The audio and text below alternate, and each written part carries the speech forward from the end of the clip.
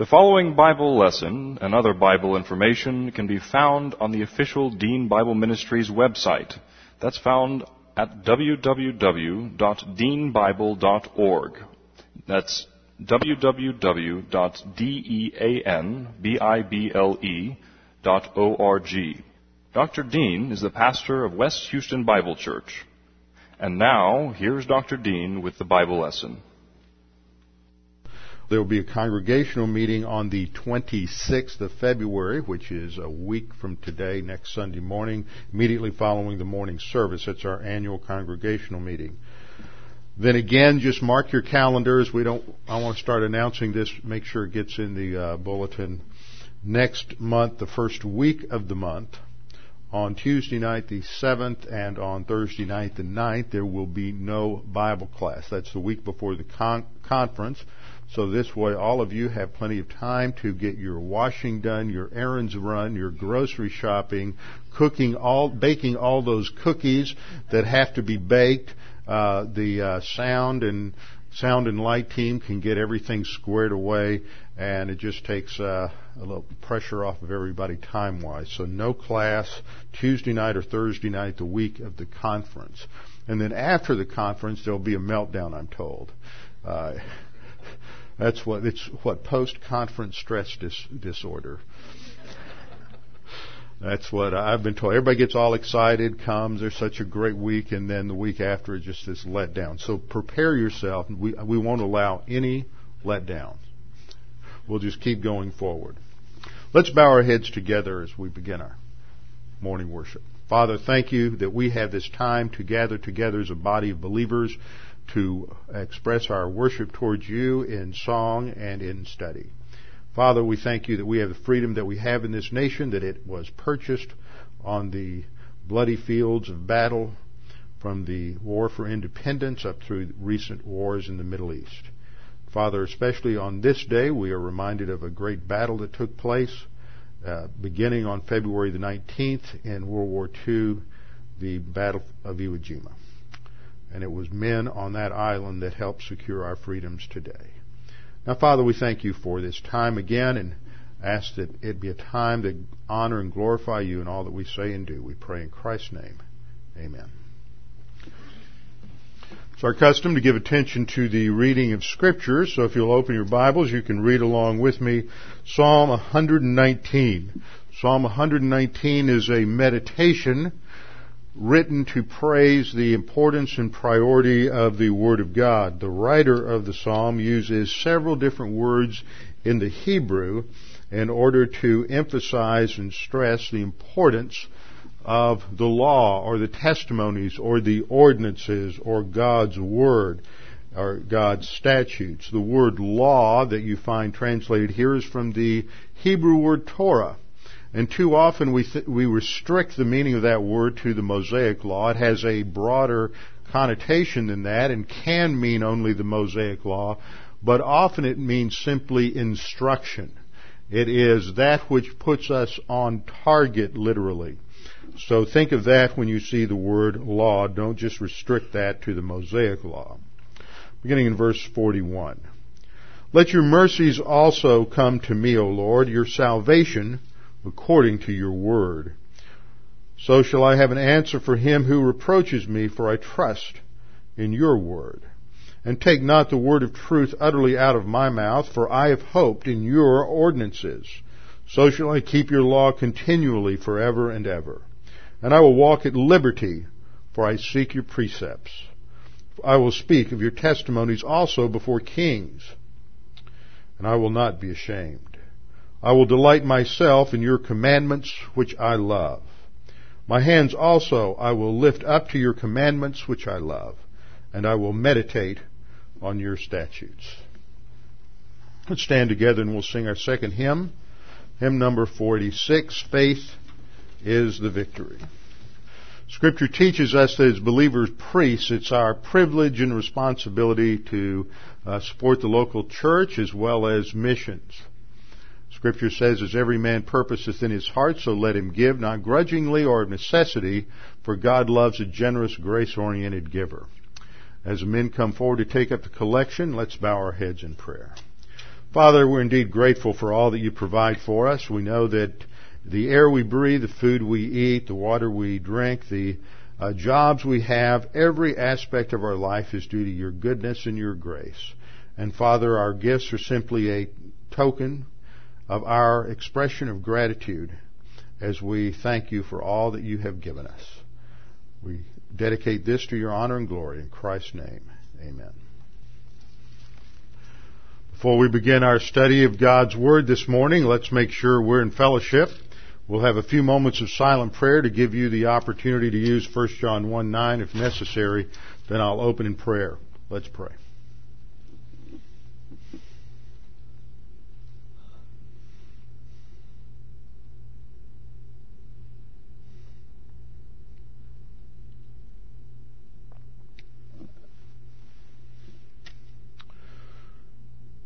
Father, we have your word where you declare the end from the beginning.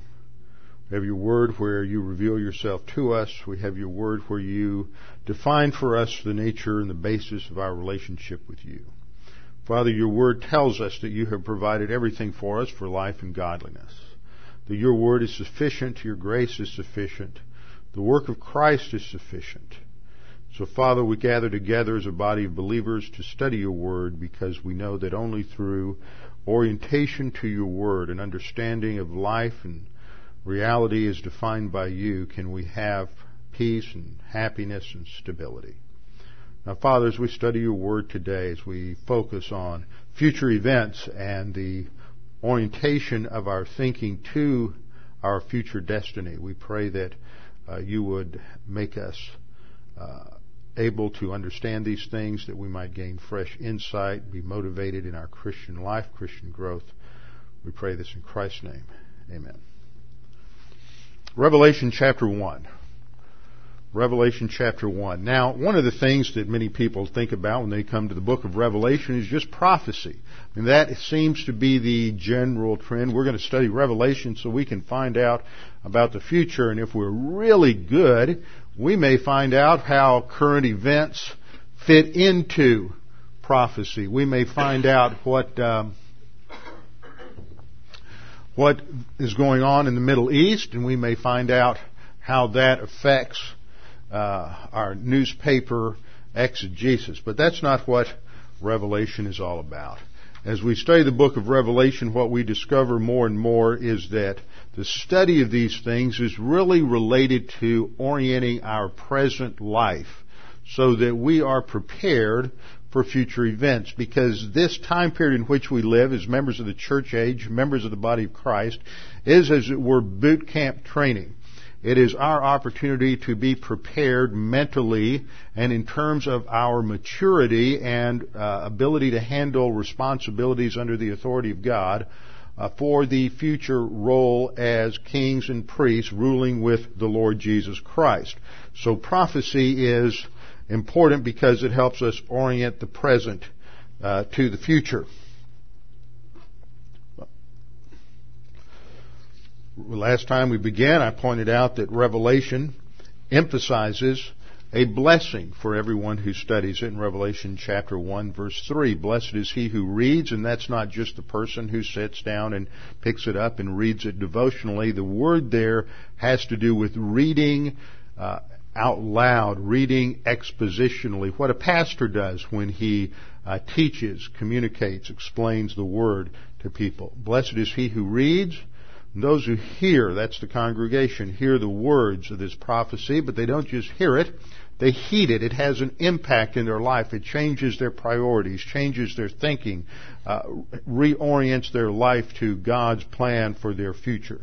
Those who hear and heed the things which are written in it, for the time is near. There's a sense of urgency in the book of Revelation. Throughout this book, this sense of urgency. These things could happen tomorrow. Once they happen, they will domino very rapidly. There will be a very quick succession of events. And once this happens with the rapture of the church, then numerous things are going to happen, and we have to be ready. The theme of Revelation is not that of prophecy, not of what's going to happen. The theme relates to judgment. I pointed this out last time, that this is a major theme throughout this book. There's the judgment evaluation of the churches presented in the 7 letters to the 7 churches in the 2nd and 3rd chapter. There's judgment on earth dwellers in the tribulation.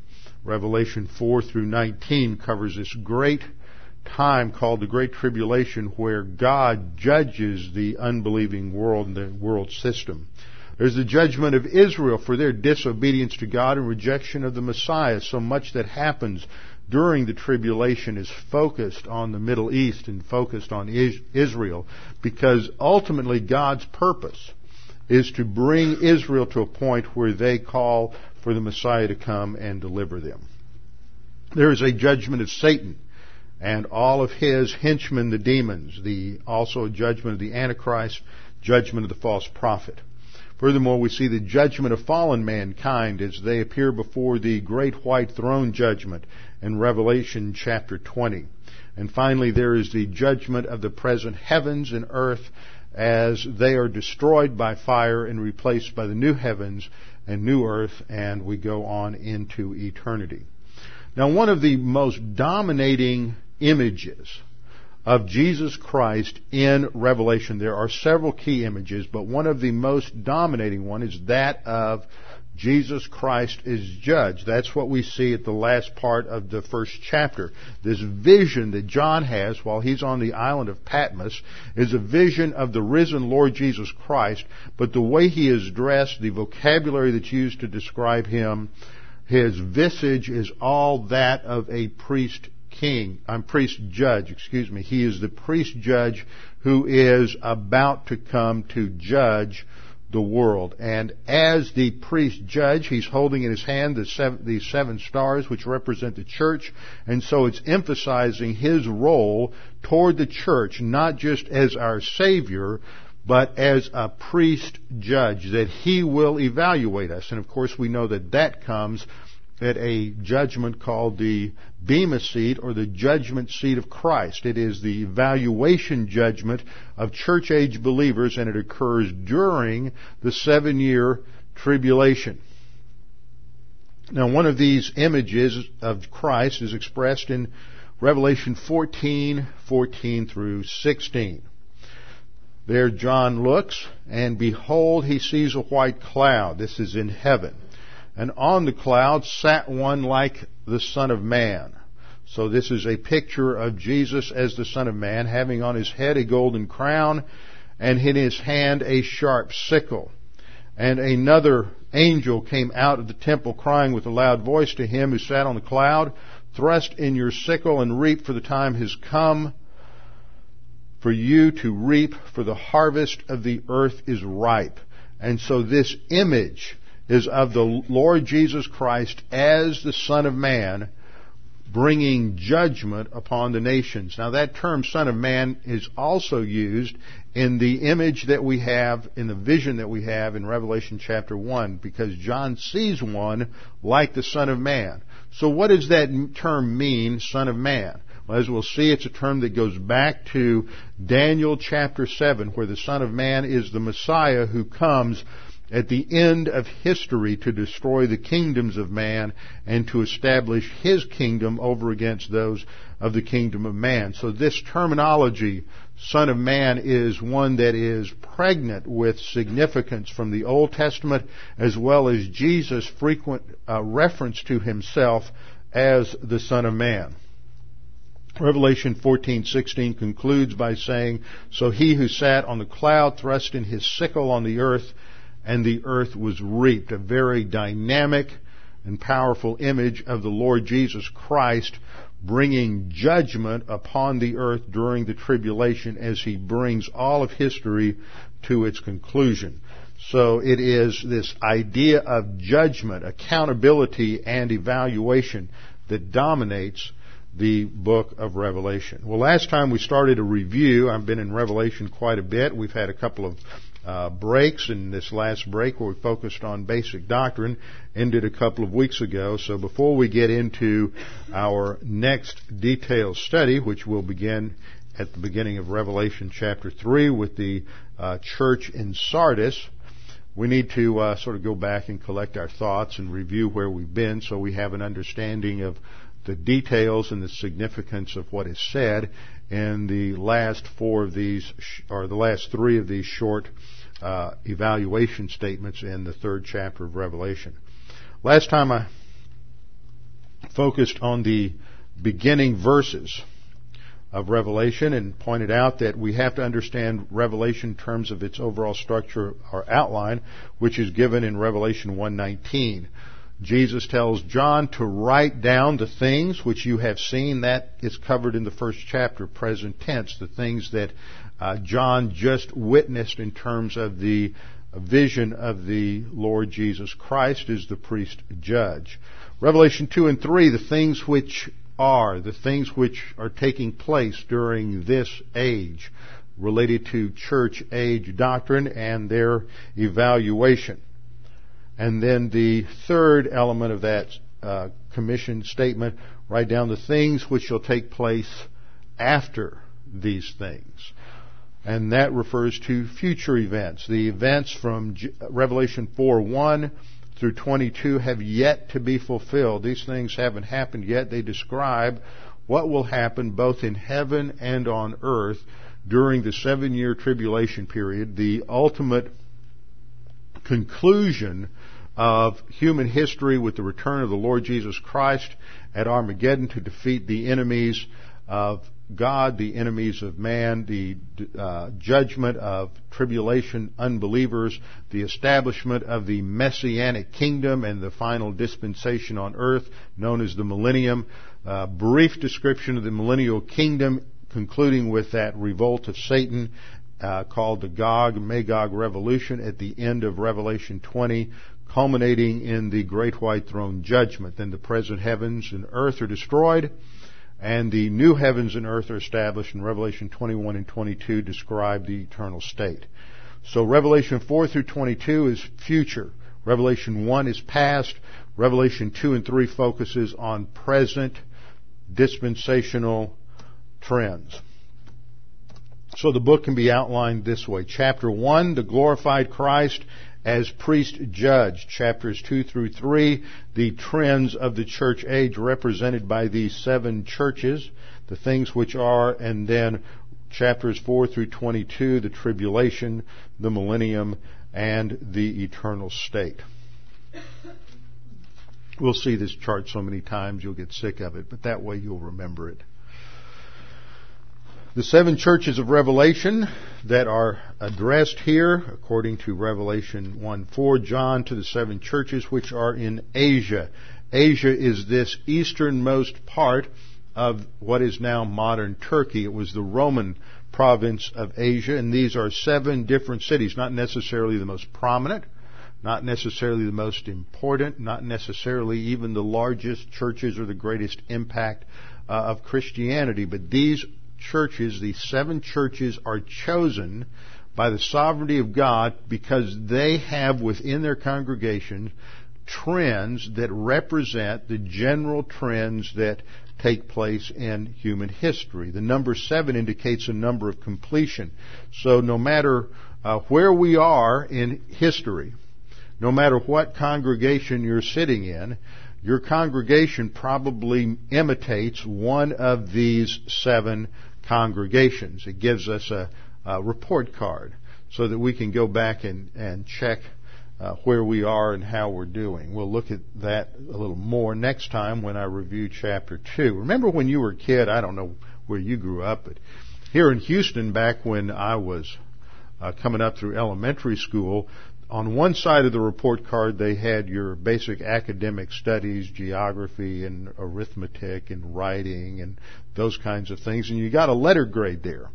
On the other side they had character traits like self-discipline and courteous and things like that. And you got a check, or you got a plus if you were really good, a check if you were average, and a minus if you needed to do a lot of work. Well, this Revelation 2 and 3 is like that checklist on that right-hand side of that old report card. It is a list of various attributes, character qualities, that are evaluated by the Lord Jesus Christ. And so if you look at all of the attributes or character qualities that are evaluated, that are mentioned in Revelation 2 and 3, you can come up with quite an extensive list, and that can be sort of a checklist that we each have to evaluate where we are in terms of our own spiritual growth and spiritual maturity.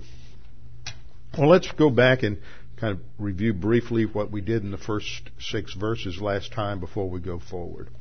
Revelation 1:1, the revelation of Jesus Christ. This is the revelation from Jesus Christ. It is a body of doctrine, a body of information, which God the Father has given to the Lord Jesus Christ, that He, the Lord Jesus Christ, will reveal to the Apostle John that concerns these future events. John is the one who will bear witness, in verse 2, to the Word of God and to the testimony of Jesus Christ. 2 words that are loaded with significance because they indicate a legal background, a legal context to the book. The word witness comes out of a courtroom situation. We're familiar with this. You call somebody to be a witness in a courtroom trial, and they're sworn in and they give their information. And so this is the witness of the Word of God. And John is going to bear witness to the Word of God, to its truth, to its veracity, and to the testimony of Jesus Christ. Jesus Christ is also presented as one who came and gave His testimony, and that's how John presents Him in the Gospel of John. John 20:31 says, "These are written that you may know that Jesus is the Christ, the Son of God, and that by believing you may have life through His name." And if you read the whole context, what he has just said before that is there are many other signs which Jesus did, but these are written, these signs. And he relates 7 signs, and the last sign is the 8th sign, which is the sign of resurrection. But these are miracles that Jesus performed in order to document His claim to be the Messiah. Then along with this, John also presents certain people who bear witness to Him. The first, of course, is John the Baptist, who came to bear witness. So within the framework of the Gospel of John, we have, as it were, the argument of a lawyer presenting a legal case. He's going to have 2 types of evidence. He's going to have the evidence of witnesses on the one hand, and then the evidence of the signs. And when they are brought together in the Gospel of John, you have an unbreakable, unshakable case that Jesus is the Messiah, and that by believing in His name you can have eternal life. Revelation 1:3 goes on to say that there's this blessing for those who read and understand. Why? Because anytime there is application of doctrine in a person's life, there's blessing, but especially when we reach that level of maturity, when we're able to postpone gratification and begin to live today in light of eternity. So the first 3 verses function as a prologue and introduction to the entire book, and then in verses 4 through 7, we have a second statement of greetings to the 7 churches. And the greetings come from John, but ultimately there's a reference to the triune God, Father, Son, and Holy Spirit. John addresses the 7 churches that are in Asia. Grace to you and peace from Him who is and who was and who is to come. This is a title that is used numerous times in Revelation to refer to God the Father. It emphasizes His eternity. And from the 7 spirits who are before His throne, the only throne that matters in Revelation is the throne of God the Father. And before the throne of God the Father is the Holy Spirit. And the term 7 spirits represents the fullness of His ministry to the world. And then third, and most significantly, from Jesus Christ, who is then described by this 3-part phrase, this triplet: the faithful witness, the firstborn from the dead, and the ruler over the kings of the earth. So in this triplet, we have an emphasis on His ministry, past, present, and future. He is the faithful witness. That is what he did during the first advent. He came as a witness to God, a witness to the truth, a witness to himself.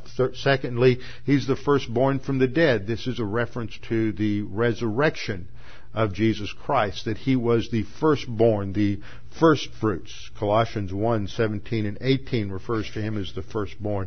And the ruler over the kings of the earth. This is his future destiny. He will rule over the kings of the earth. This is not happening today. According to Daniel chapter 7, as the Son of Man, he doesn't come to receive the crown and to rule over the kingdoms of the earth until he destroys that last final kingdom, which we refer to as the revived Roman Empire. It is the beast, that indescribable, horrible, destructive beast in Daniel's vision in Daniel chapter 7. So it is at that time that the Son of Man comes. It is at that time that Jesus receives his position as the King of the earth. Presently, he is operating in his role as the high priest of the church, seated at the right hand of God the Father, where he continuously makes intercession for you and I as members of the body of Christ. And then there is a break in the sentence. It is from Jesus Christ. His greeting is from Jesus, the Father, the Son, Jesus Christ. And then he says, to him. And now having just taken his attention away to God, he then says to the Son, he makes this dedicatory announcement. He says, to him who loved us and washed us from our sins by means of his own blood, so that he is reminded of the redemptive work of Jesus Christ on the cross. It is Jesus Christ who loved us with an infinite amount of love. Jesus Christ who loved each one of us, so that he came to fulfill the Father's plan. And the Father's plan was oriented to his going to the cross to die as our substitute. There on the cross, he paid the penalty for our sins. A way of describing this in the Scripture is to be washed, because it pictures that image of having impurity removed from the body. And so his work of forgiveness, his work of salvation is often pictured through washing. Now you have the same imagery in the Old Testament. When the high priest entered into his office, he would be washed from head to toe.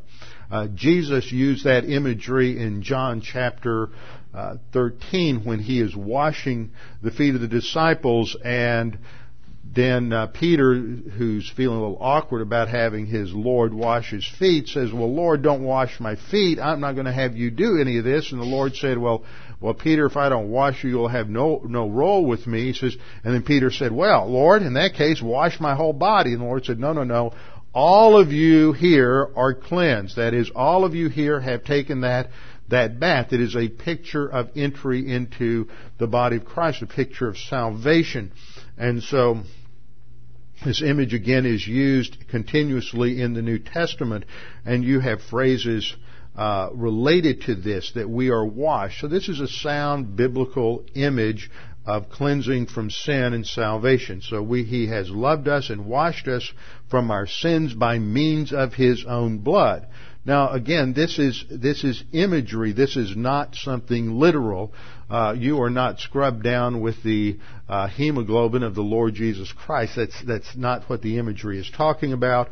It is talking about the metaphorical use here, that the use of blood and death by the shedding of blood is a picture and a phrase used throughout the Scripture to refer to a violent kind of death. It doesn't mean there is literal bleeding. For example, in the Noahic covenant, you have the basis for capital punishment that says that whoever sheds man's blood, by man his blood shall also be shed. Well, does that mean that if I murder somebody by strangulation or by poison, that the death penalty isn't involved? No. It's understood that the phrase shedding of blood is a phrase that refers to a violent kind of death. And so when we talk about the blood of Christ on the cross that was shed for us, we're talking about this violent death that occurred on the cross. and it references his physical death, but the death that was significant for our cleansing was the spiritual death, that time when he separated from God for 3 hours, when darkness was on the face of the earth, and God the Father imputed to the Lord Jesus Christ our sins, so that 2 Corinthians 5:21 says, "He who knew no sin was made sin for us, that the righteousness of God might be found in him." It is that spiritual death that is what was efficacious for our salvation. Not only did he love us and wash us from our sins in his own blood, but verse 6 says he has made us, and this is a prophetic use of this term, he has made us a kingdom, not kings, that's the way the King James translated it, but a kingdom, literally, the better manuscripts have, a kingdom that is priests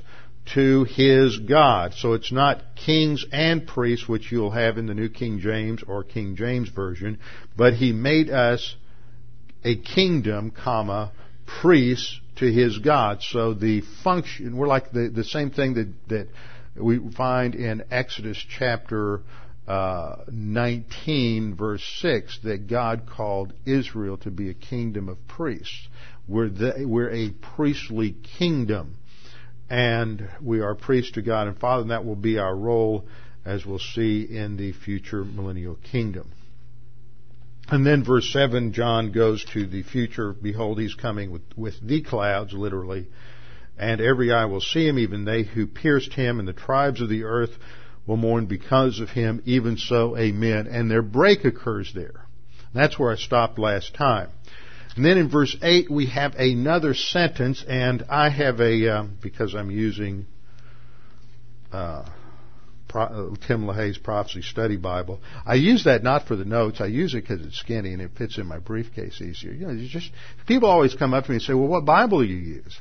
And they're surprised when I have such a simple reason for using it. It has nothing to do with anything other than when I travel, I need a skinny Bible. And so it's skinny.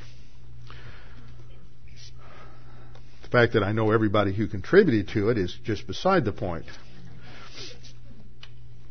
But it's a red letter Bible. I do not like red letter Bibles, because red letter Bibles have an implication that what's in red is more from God than what's in black. But see, since it's all from God, it's all been inspired by God, it all ought to be read, because God says all of it. So in the red letter edition, they put this in red. Now, if you have a red letter edition and you see that verse in red, what is that saying?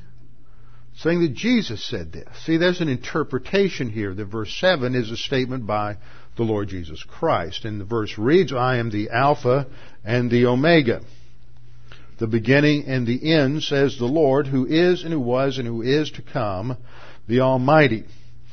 Now, I don't want to spend a lot of time on this. When I originally exegeted this back in the 15th or 16th lesson in this series, I went through more detail here. In a nutshell, we don't have 100% of the New Testament. We have, as Dr. Ryrie used to say, we have about 105% of the New Testament. That means that we have things that have words and phrases that have entered into the manuscript due to copyist errors, due to many different types of copyist errors, depending on the circumstances and situation. And so, in the course of time, we have well over 5,000 manuscripts, or fragments, or verse quotations from the New Testament. So there's no doubt as to what the New Testament said. But there are a few places where a word here or a phrase there is either left out of some manuscripts or added into other manuscripts. Now, the King James and the New King James Version are based on a Greek collection of manuscripts that was published in the early 16th century, in the early 1500s, and it became known as the Textus Receptus, usually abbreviated as TR, not Teddy Roosevelt, but Textus Receptus. And the TR was limited to only about 8 or 9 Greek manuscripts, and the oldest of which was the 9th century AD. So even among the group of manuscripts it represents, it's not a very good representation. Then by the end of the 19th century, we discovered, especially in the 19th century, a whole host of manuscripts, the most famous of which were 4 manuscripts that were discovered that had their origin down in northern Africa. And many of you know the story about Tischendorf discovering the manuscript up at St. Catherine's Monastery on Mount Sinai, and stories about Samuel Tregelles with his photographic memory going into the Vatican and virtually memorizing Codex Vaticanus, which the Roman Catholic Church wouldn't release, but he memorized it so well that he went out and published it, and that forced them to publish it. And some of the other manuscripts, there are basically 4 that date to the late 300s, early 400s, and so all of a sudden people thought, wow, now we have manuscripts that are very close to the time the Bible was written. They must be more accurate. Obviously, older is better, right? Some of us think older is better. Older is more accurate. But if you have a bad copy of a 2nd century manuscript, and a bad copy is made in the 3rd century, it's still a bad copy. But if you have a faithful copy of a 2nd century manuscript, even though the faithful copy's no older than the 8th century, then the faithful copy, which is newer, is better than the older copy. So by the middle 20th century, you had men who were very much in the minority in this discipline begin to argue a case that no, the reading in the majority of manuscripts was superior to the older is more accurate view. Now you all look confused. That's it in a nutshell. That's why all of a sudden in about the 1960s, well, a little earlier with the Revised Standard Version, you started getting versions like the Revised Standard Version, New American Standard, New Century Bible, New International Version, did I say that? New American Standard. All these are modern translations, differ in places from the King James and New King James, because King James and New King James is based on what is called the Textus Receptus. Most of your modern translations are based on the older is better view, which was also the product of the Westcott-Hort theory that came out at the end of the 19th century. And that's why you look at a King James on this, and you look at New American Standard, and they'll have phrases in the King James that aren't in the New American Standard. And so you say, wow, what's the difference? How do I know what ought to be there? Well, that's the whole science of textual criticism, and we really don't have time to get off on that. But the problem is that in the book of Revelation, you have a lot of these differences. And you have some of them affect interpretation significantly and affected it historically. So that when you come to verse 8, I am the Alpha and the Omega, the beginning and the end, says the Lord, it looks like it's the Lord Jesus Christ talking, because the phrase the beginning and the end, and simply the phrase Lord, usually refers to the Lord Jesus Christ as opposed to God the Father. Now, that only appears in the TR. If you look at both the older is better version approach and the majority text approach, which are the two really opposing views, they both have a different reading. And they agree. Now, when those two agree, that's almost a dead set absolute. This is what the Word of God said, because everybody agrees that the TR was not based on really good copies. So Revelation 1:8 should be corrected to read, I am the Alpha and the Omega, comma, says the Lord, and I didn't put it in here, says the Lord God. Now that's an important assertion, says the Lord God, because when you get that phrase, Lord God, hakurios theos, it always refers to God the Father, not the Son, in the New Testament, who is and who was and who is to come. And that phrase, who is and who was and who is to come, is always applied everywhere else it's mentioned in the book of Revelation to God the Father, not to the Lord Jesus Christ. See, this is what you beat your head against the wall doing in exegesis at home as a pastor. You have to check every phrase. How is it used? To whom does it refer? Every place that it's used in the book of Revelation. Who is and who was and who is to come. The Almighty. So now you have a third line of evidence, which is the Almighty, and that refers exclusively in Revelation to God the Father. So now, all of a sudden, we come to this verse that, based on the King James translation, has traditionally been taken as referring to an utterance by the Lord Jesus Christ. Suddenly, He's not the one speaking here. It's God the Father who lies behind the giving of the revelation, because remember, it is God the Father who gave the revelation to the Lord Jesus Christ, back in verse 1, to give to and to disclose to John. So let's just look at a couple of the verses real briefly that I'm alluding to. Luke 1:32, He will be great, referring to the coming Messiah. This is the announcement of His birth. And He will be called the Son of the Highest, and the Lord God. That's the only time the phrase Lord God is used outside the book of Revelation. And who does it refer to? God the Father. Revelation 4:8, the four living creatures, each having 6 wings, were full of eyes around and within, and they do not rest day or night, saying, Holy, holy, holy, Lord God Almighty. To whom are they referring? The one who's sitting on the throne. Who's sitting on the throne? It's God the Father. Because in a couple of verses after this, another personage comes into the throne room, and it's the Lamb. So this can't be a reference to the Son. And notice it also describes the Almighty as the one who was and who is to come. Another verse, Revelation 11:17, saying, We give you thanks, O Lord God Almighty. There you have Lord God connected to Almighty, the one who is and who was and who is to come.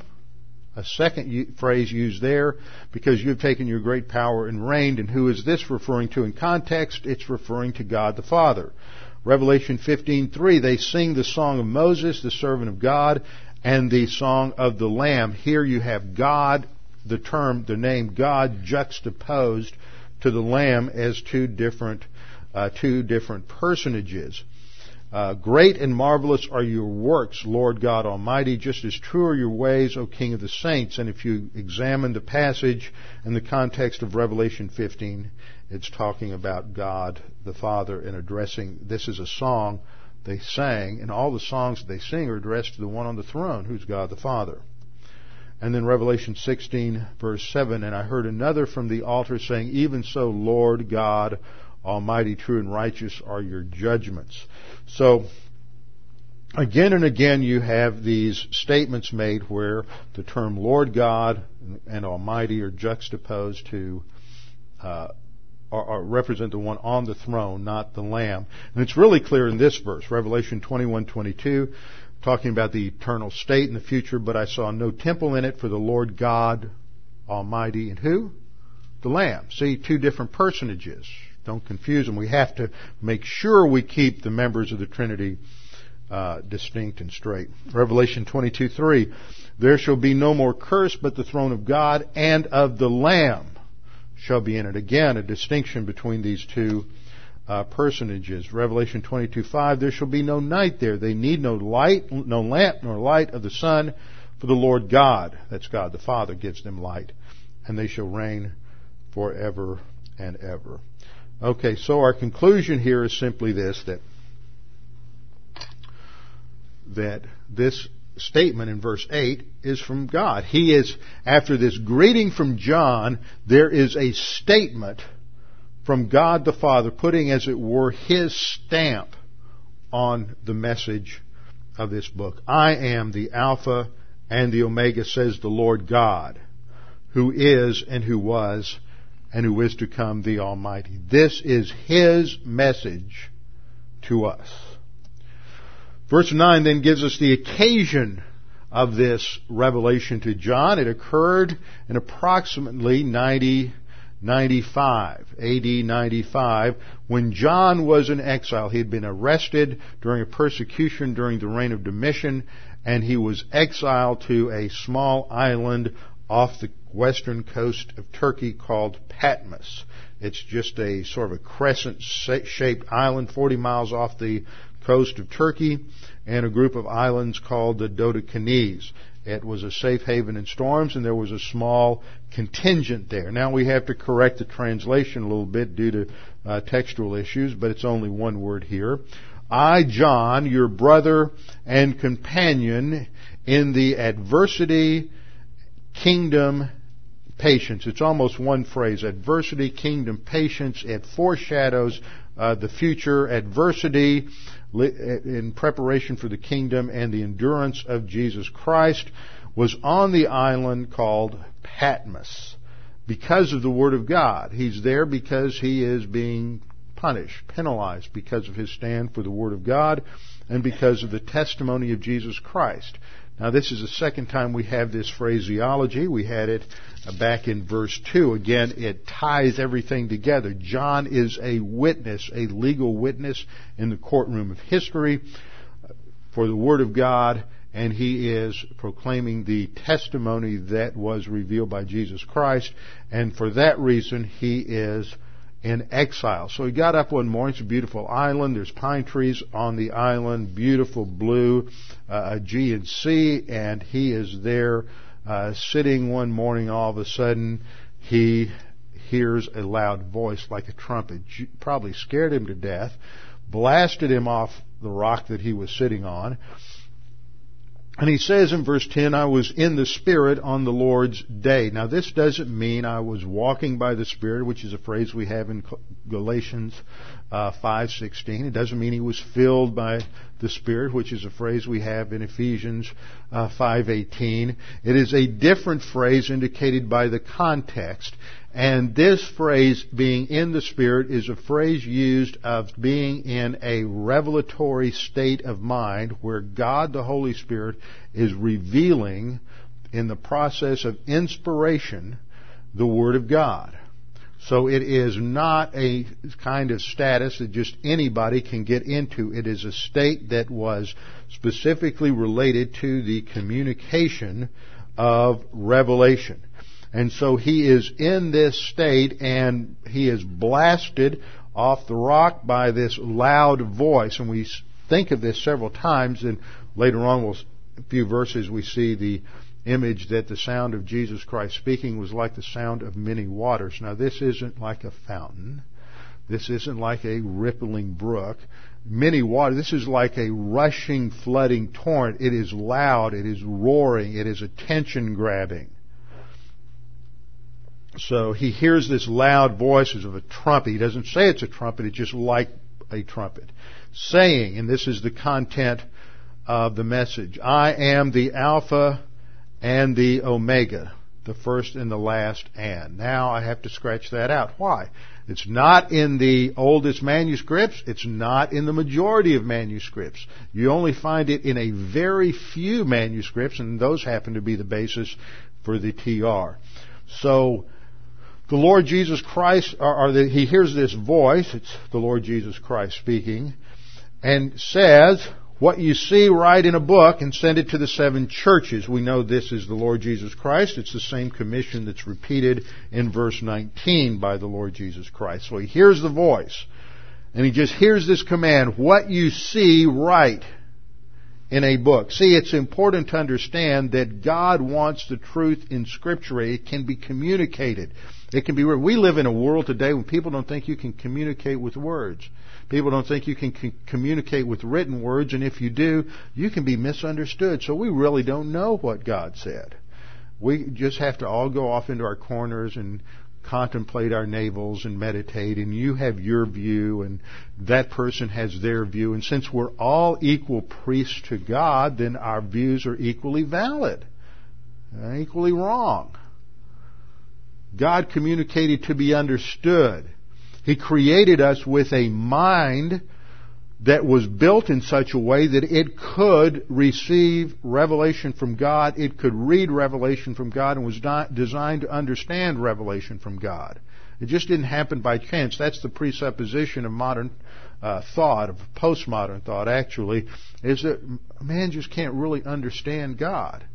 Well, that means, see, they don't believe God created us in the first place. But if the Bible is true that God created us, don't you think He's capable enough, powerful enough, intelligent enough to create us with the kind of receptor in our mind that will be able to receive what He has to communicate so that He's able to get across to us and we're able to comprehend what he says. The problem with most people is they don't want to understand what he says. It's not that they can't, it's that if he really means what that indicates it means, that makes me too uncomfortable, so it's got to mean something else, so we find ways to somehow avoid the reality of what God is saying. Sort of like Gideon. God, I know you want me to go defeat the Midianites, but I just want to make sure, let me see, if I can come up with a really difficult task and you don't do it, then that means I don't have to go fight the Midianites. So we'll put a fleece out here, and if everything else is dry and the fleece is wet, then I know that you want me to go do this. Well, his presupposition is God can't do this, and I'm going to come up with something too difficult for God so I can avoid having to go. He already knows what God wants him to do. He doesn't want to do it. This is the orientation of the carnal mind. Most of us are uncomfortable with some of the statements in Scripture that God wants us to do.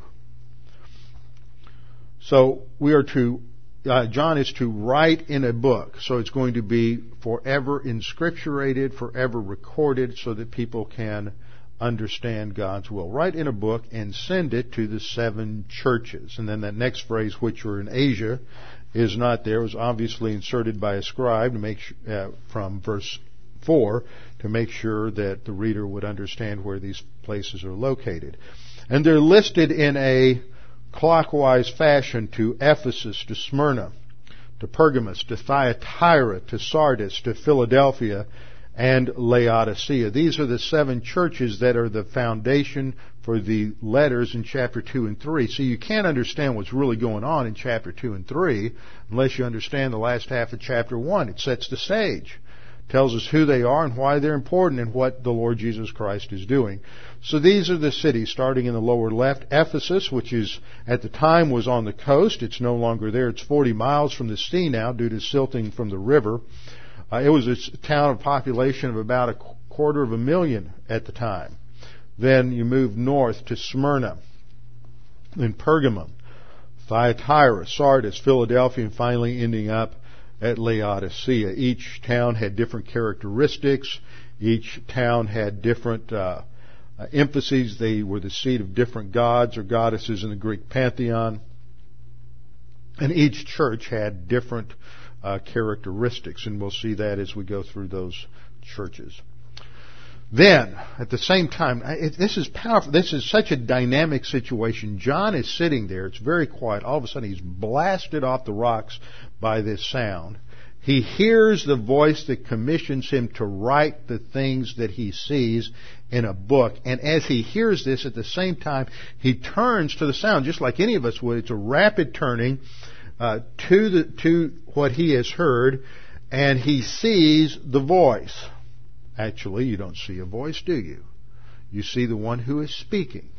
And he turned to see the voice that spoke with me, and having turned, I saw 7 golden lampstands. That's the first thing that he sees, is these 7 lampstands.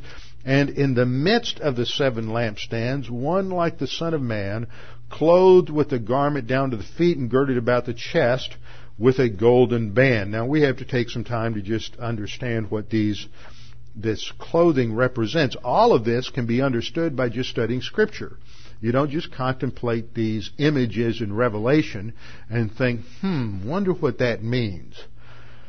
You go into the Scripture to see how were each of these used over the course of Scripture, because Scripture interprets Scripture, so that helps us to understand what they refer to. Now, what do the lampstands refer to?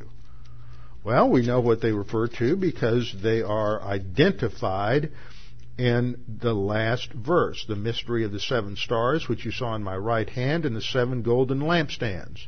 The 7 stars are the angels of the 7 churches, and the 7 lampstands which you saw are the 7 churches. So the 7 lampstands that he sees each one represents one of these congregations at Ephesus and Smyrna and Pergamum, Thyatira, Sardis, Philadelphia, and Laodicea. And in the midst of them is one like the Son of Man. And this phrase again pictures that Son of Man personage in Daniel chapter 7, who is a political figure a military figure who comes and destroys the kingdom of man and establishes his own kingdom. So he is one who is going to come in judgment as he establishes his kingdom at the end of the age. So Son of Man is a messianic title related to Jesus Christ coming at the second advent. It pictures not only here his priesthood, but also his role as judge. And this is confirmed by his clothing.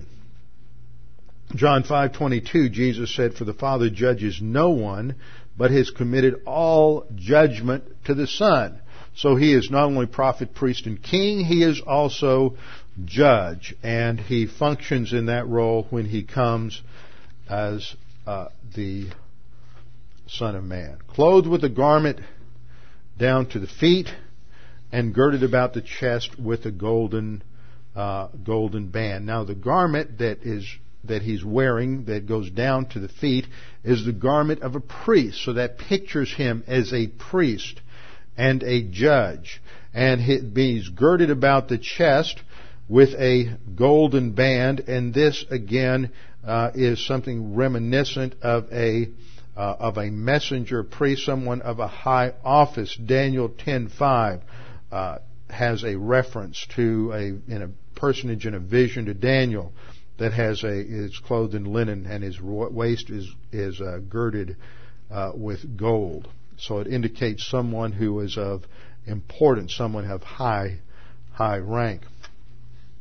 Revelation 1:14 then pictures him. His head and his hair were white like wool, as white as snow. Now, this represents him as being purified. This is what happened at the cross. It isn't a sign that his hair turned white because of the pain of the cross. It is a picture of him as the one with authority, one who has been purified. It is an indication in Scripture of maturity and experience. This is the same thing we see in Daniel chapter 10 verse 6, where the Ancient of Days has hair that's white like wool. It indicates a position of wisdom and a position of authority. It is white, his head and his hair are white like wool, it's white as snow, and his eyes like a flaming fire. Daniel 10:6 uses this same imagery. His body was like beryl, his face like the appearance of lightning, his eyes like torches of fire, his arms and feet like burnished bronze in color, that's a brilliant white, and the sound of his words like the voice of a multitude. Notice the similarity in these images. Eyes like burning fire. This indicates that they see everything. The fire burns, it purifies. And so this is an image not only of omniscience, but an omniscience that is related to seeing and knowing with the purpose of judging and evaluating. Furthermore, in Revelation 1:15, his feet were like fine brass, and actually the word that is used there in the Greek is kalabanon, which is not found anywhere outside the book of Revelation. We don't know whether it's gold, brass, bronze, silver, platinum. This is the only occurrence of the word, but it refers to some sort of refined metal or alloy. And the picture is that it has been refined, that it has been judged, that is, purification. This, of course, happens at the cross, and that the brilliance of it, the whiteness of it, it's been refined in a fiery furnace, indicates this brilliant white image that John sees of Jesus Christ. White hair, white robe, brilliant white arms and legs. His feet were like fine brass, as if refined in a furnace, and his voice as the sound of many waters, the sound of a flood, the sound of a tsunami. This is a roar that catches John's attention. Revelation 1:16, he had in his right hand 7 stars. So the 7 candlesticks are distinct from the 7 stars. The 7 stars, we're going to be told in verse 20, refer to the angels or the messengers related to these 7 congregations. We've studied this in the past. I'll do a detailed analysis of it again when we begin our study of the next chapter, these angels, some people say they're pastors, some people say they were human messengers, but if we're consistent with its use in the book of Revelation, they are angels. Throughout the book of Revelation, angels always relate to the execution of divine judgment. Everywhere else, everywhere the word angel is used, angelos is used in Revelation, other than these 8 uses, here and the 7 at the beginning of each of the letters, it refers to a supernatural being. Everywhere else in the book of Revelation, that supernatural being is being used to carry out the judgment of God. So the whole image that we have here in Revelation 1 is of the Lord Jesus Christ as priest, judge, who is holding these 7 angels in his hand. Why? It indicates his control, and that the function of these angels, to be consistent with the whole book, has something to do with carrying out judgment. Well, what do the 7 epistles, these 7 short postcards in Revelation 2 and 3 have to do with? Read them if you haven't read them. They're evaluation statements, they're judgment statements with a warning and a promise at the end of each one that the one who overcomes will receive certain blessing. So it makes sense that they must be interpreted within this context of judgment and evaluation, and in that context it only makes sense to understand that these angels are angels related to that evaluation of the local church. He had in his hand 7 stars, and out of his mouth went a sharp 2-edged sword. This isn't the Machaira, the short 2-edged sword that we think of when we think of passages, for example, like 2 Timothy, that the Word of God is alive and powerful and sharper than a 2-edged sword. Hebrews 4:12, the Word of God is alive and powerful, sharper than a 2-edged sword, right? That's a Machaira. This isn't a Machaira, it's a Rampia. It's a sword, it's a long broadsword. Again, it pictures someone coming to do battle, someone coming to fight, someone coming to establish. And this is what the Son of Man is going to do when he comes at the second coming. So out of his mouth went a sharp 2-edged sword. It pictures judgment coming from his lips, from what he says. And his countenance was like the sun shining in its strength. Again, the whole image is that of the Lord Jesus Christ as being a brilliant white light. Verse 17, when I saw him, see here John is, don't lose the context, he hears the noise, he's startled, he blasted off the rock he's sitting on, he turns, he sees this image, and as soon as he sees it, the power of it is so great that he just passes out. Like Isaiah, when he saw the Lord revealed in Isaiah 6, he just fell on his face. He doesn't just sit there and say, hey, how's it going, Lord? This isn't the Lord he hung with while the Lord was incarnate on the planet. This is a powerful vision that almost knocks him dead. When I saw him, I fell at his feet as dead, but he laid his right hand on me, saying, do not be afraid, I am the first and the last. One of the titles for the Lord Jesus Christ, indicating his eternality. So he comforts him. He says, don't be afraid. And he identifies himself again, I am he who lives. See, John might not have recognized him right off the bat. I am he who lives and was dead, and behold, I am alive forevermore. Amen. There's a break there. He emphasizes, I am the one who conquered death, and I have the risen Jesus Christ. And I have the keys of Hades and of death. What does that mean? Well, a key indicates power and control. I have control over Hades, which is where the dead go prior to the judgment at the Great White Throne judgment. Having the keys indicates I have authority, I have power over Hades and death. What does that mean? This is the jail keeper. He's the jailer. He's got the keys. Remember, I quoted John 5:22 earlier that all judgment has been given to me. This is a picture of the risen Lord Jesus Christ as the jail keeper. He's the one who has the key to release those who are in jail, and he will judge them. So then we have our commission in verse 19. Write the things which you have seen. That's chapter 1. The things which are. That's the present church age, present tense of the verb. And the things which shall take place after this. And we see that phrase, after this, occur again in Revelation 4:1 when John says, after these things, that is, after the church has been developed and evaluated in Revelation 2 and 3, he saw a door in heaven open and he was caught up into heaven. And this is a picture of the rapture of the church that occurs prior to the 7-year tribulation. And then he begins to interpret. The Word of God always interprets itself. God always gives us the clues to interpreting the symbols that are in Scripture. And so Jesus Christ says, the mystery of the 7 stars which you saw in my right hand and the 7 golden lampstands. The 7 stars are the angels of the 7 churches, and the 7 lampstands which you saw are the 7 churches.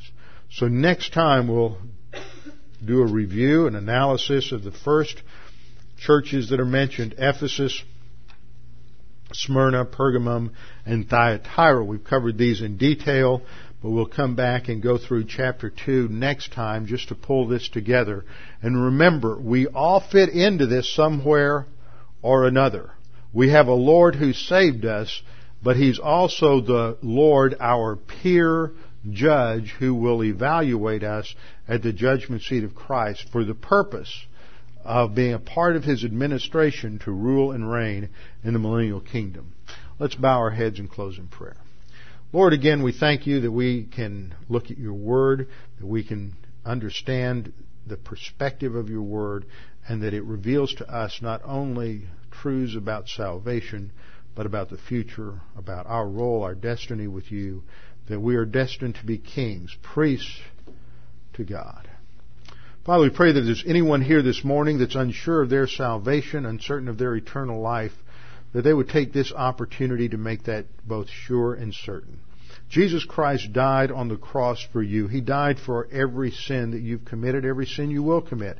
He died for the sins of all people, so that the issue is no longer your morality, your religiosity, whatever it might be. The issue is your relationship to Jesus Christ. The issue is, are you willing to accept His free gift of salvation, or are you willing to trust in Him and Him alone to save you? Scripture says, believe on the Lord Jesus Christ and you will be saved. It's a simple matter of trust or reliance. At the instant you put your faith alone in Christ alone, you have eternal life which can never be taken from you. This is the free gift that you can take advantage of this morning. The instant you trust in Christ, God the Father knows what you are trusting in. He knows that you have put your faith in Christ. And at that instant, He imputes the perfect righteousness of Christ to you, declares you justified, regenerates you, and gives you eternal life. And these are your possessions forever. Now, Father, we pray for those of us who are believers that we might be encouraged and strengthened by the things we study today. We pray this in Christ's name. Amen.